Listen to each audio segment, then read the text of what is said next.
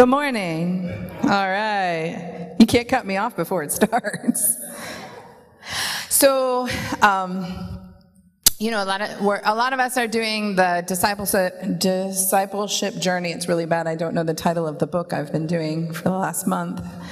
But I brought it with me, and part of the reason is because there's a section in here that I wanted to read. And when Ryan asked me to do the tribe talk, I was really excited. I was like, yes. And then I realized that it is the chapter all on sin. So I don't know if he's trying to tell me something, but what I really caught in it, and if you guys have a chance, and if you have this book, to go back and reread sections. I know that in our group, sometimes one tiny little thing, it's almost like one line will stick out of 4 pages. But what's incredible is it sticks out differently for each individual that does it. And I was reading through this one, I was thinking, gosh, one of the things that really sticks out to me is the fact that sin is something that's so often talked about and then not talked about. It seems to be something that everyone knows is there, and everyone understands, yeah, we sin, but it's really no big deal.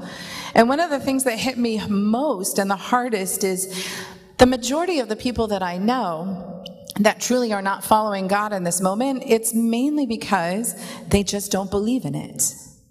And when you look, it says that this is how sin works. It kind of breaks it down into one sentence. This is sin's progress. It starts with unbelief that takes root in our thinking, that moves to pride in our hearts, and then bears the fruit of disobedience in our wills. And that's what's incredible, because we think it's not happening. We think we don't need it. But when you look at it, it's because it starts with an unbelief that you don't need it. Because the Bible says that everyone has fallen and everyone has sinned, which means no matter how good a person is, it doesn't seem to matter. You still need Jesus. And the reason is because of your unbelief that you don't believe that you need him.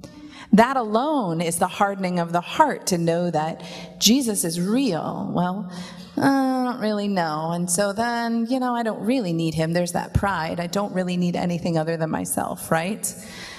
That then leads to that disobedience of, I'll make up for it later in life.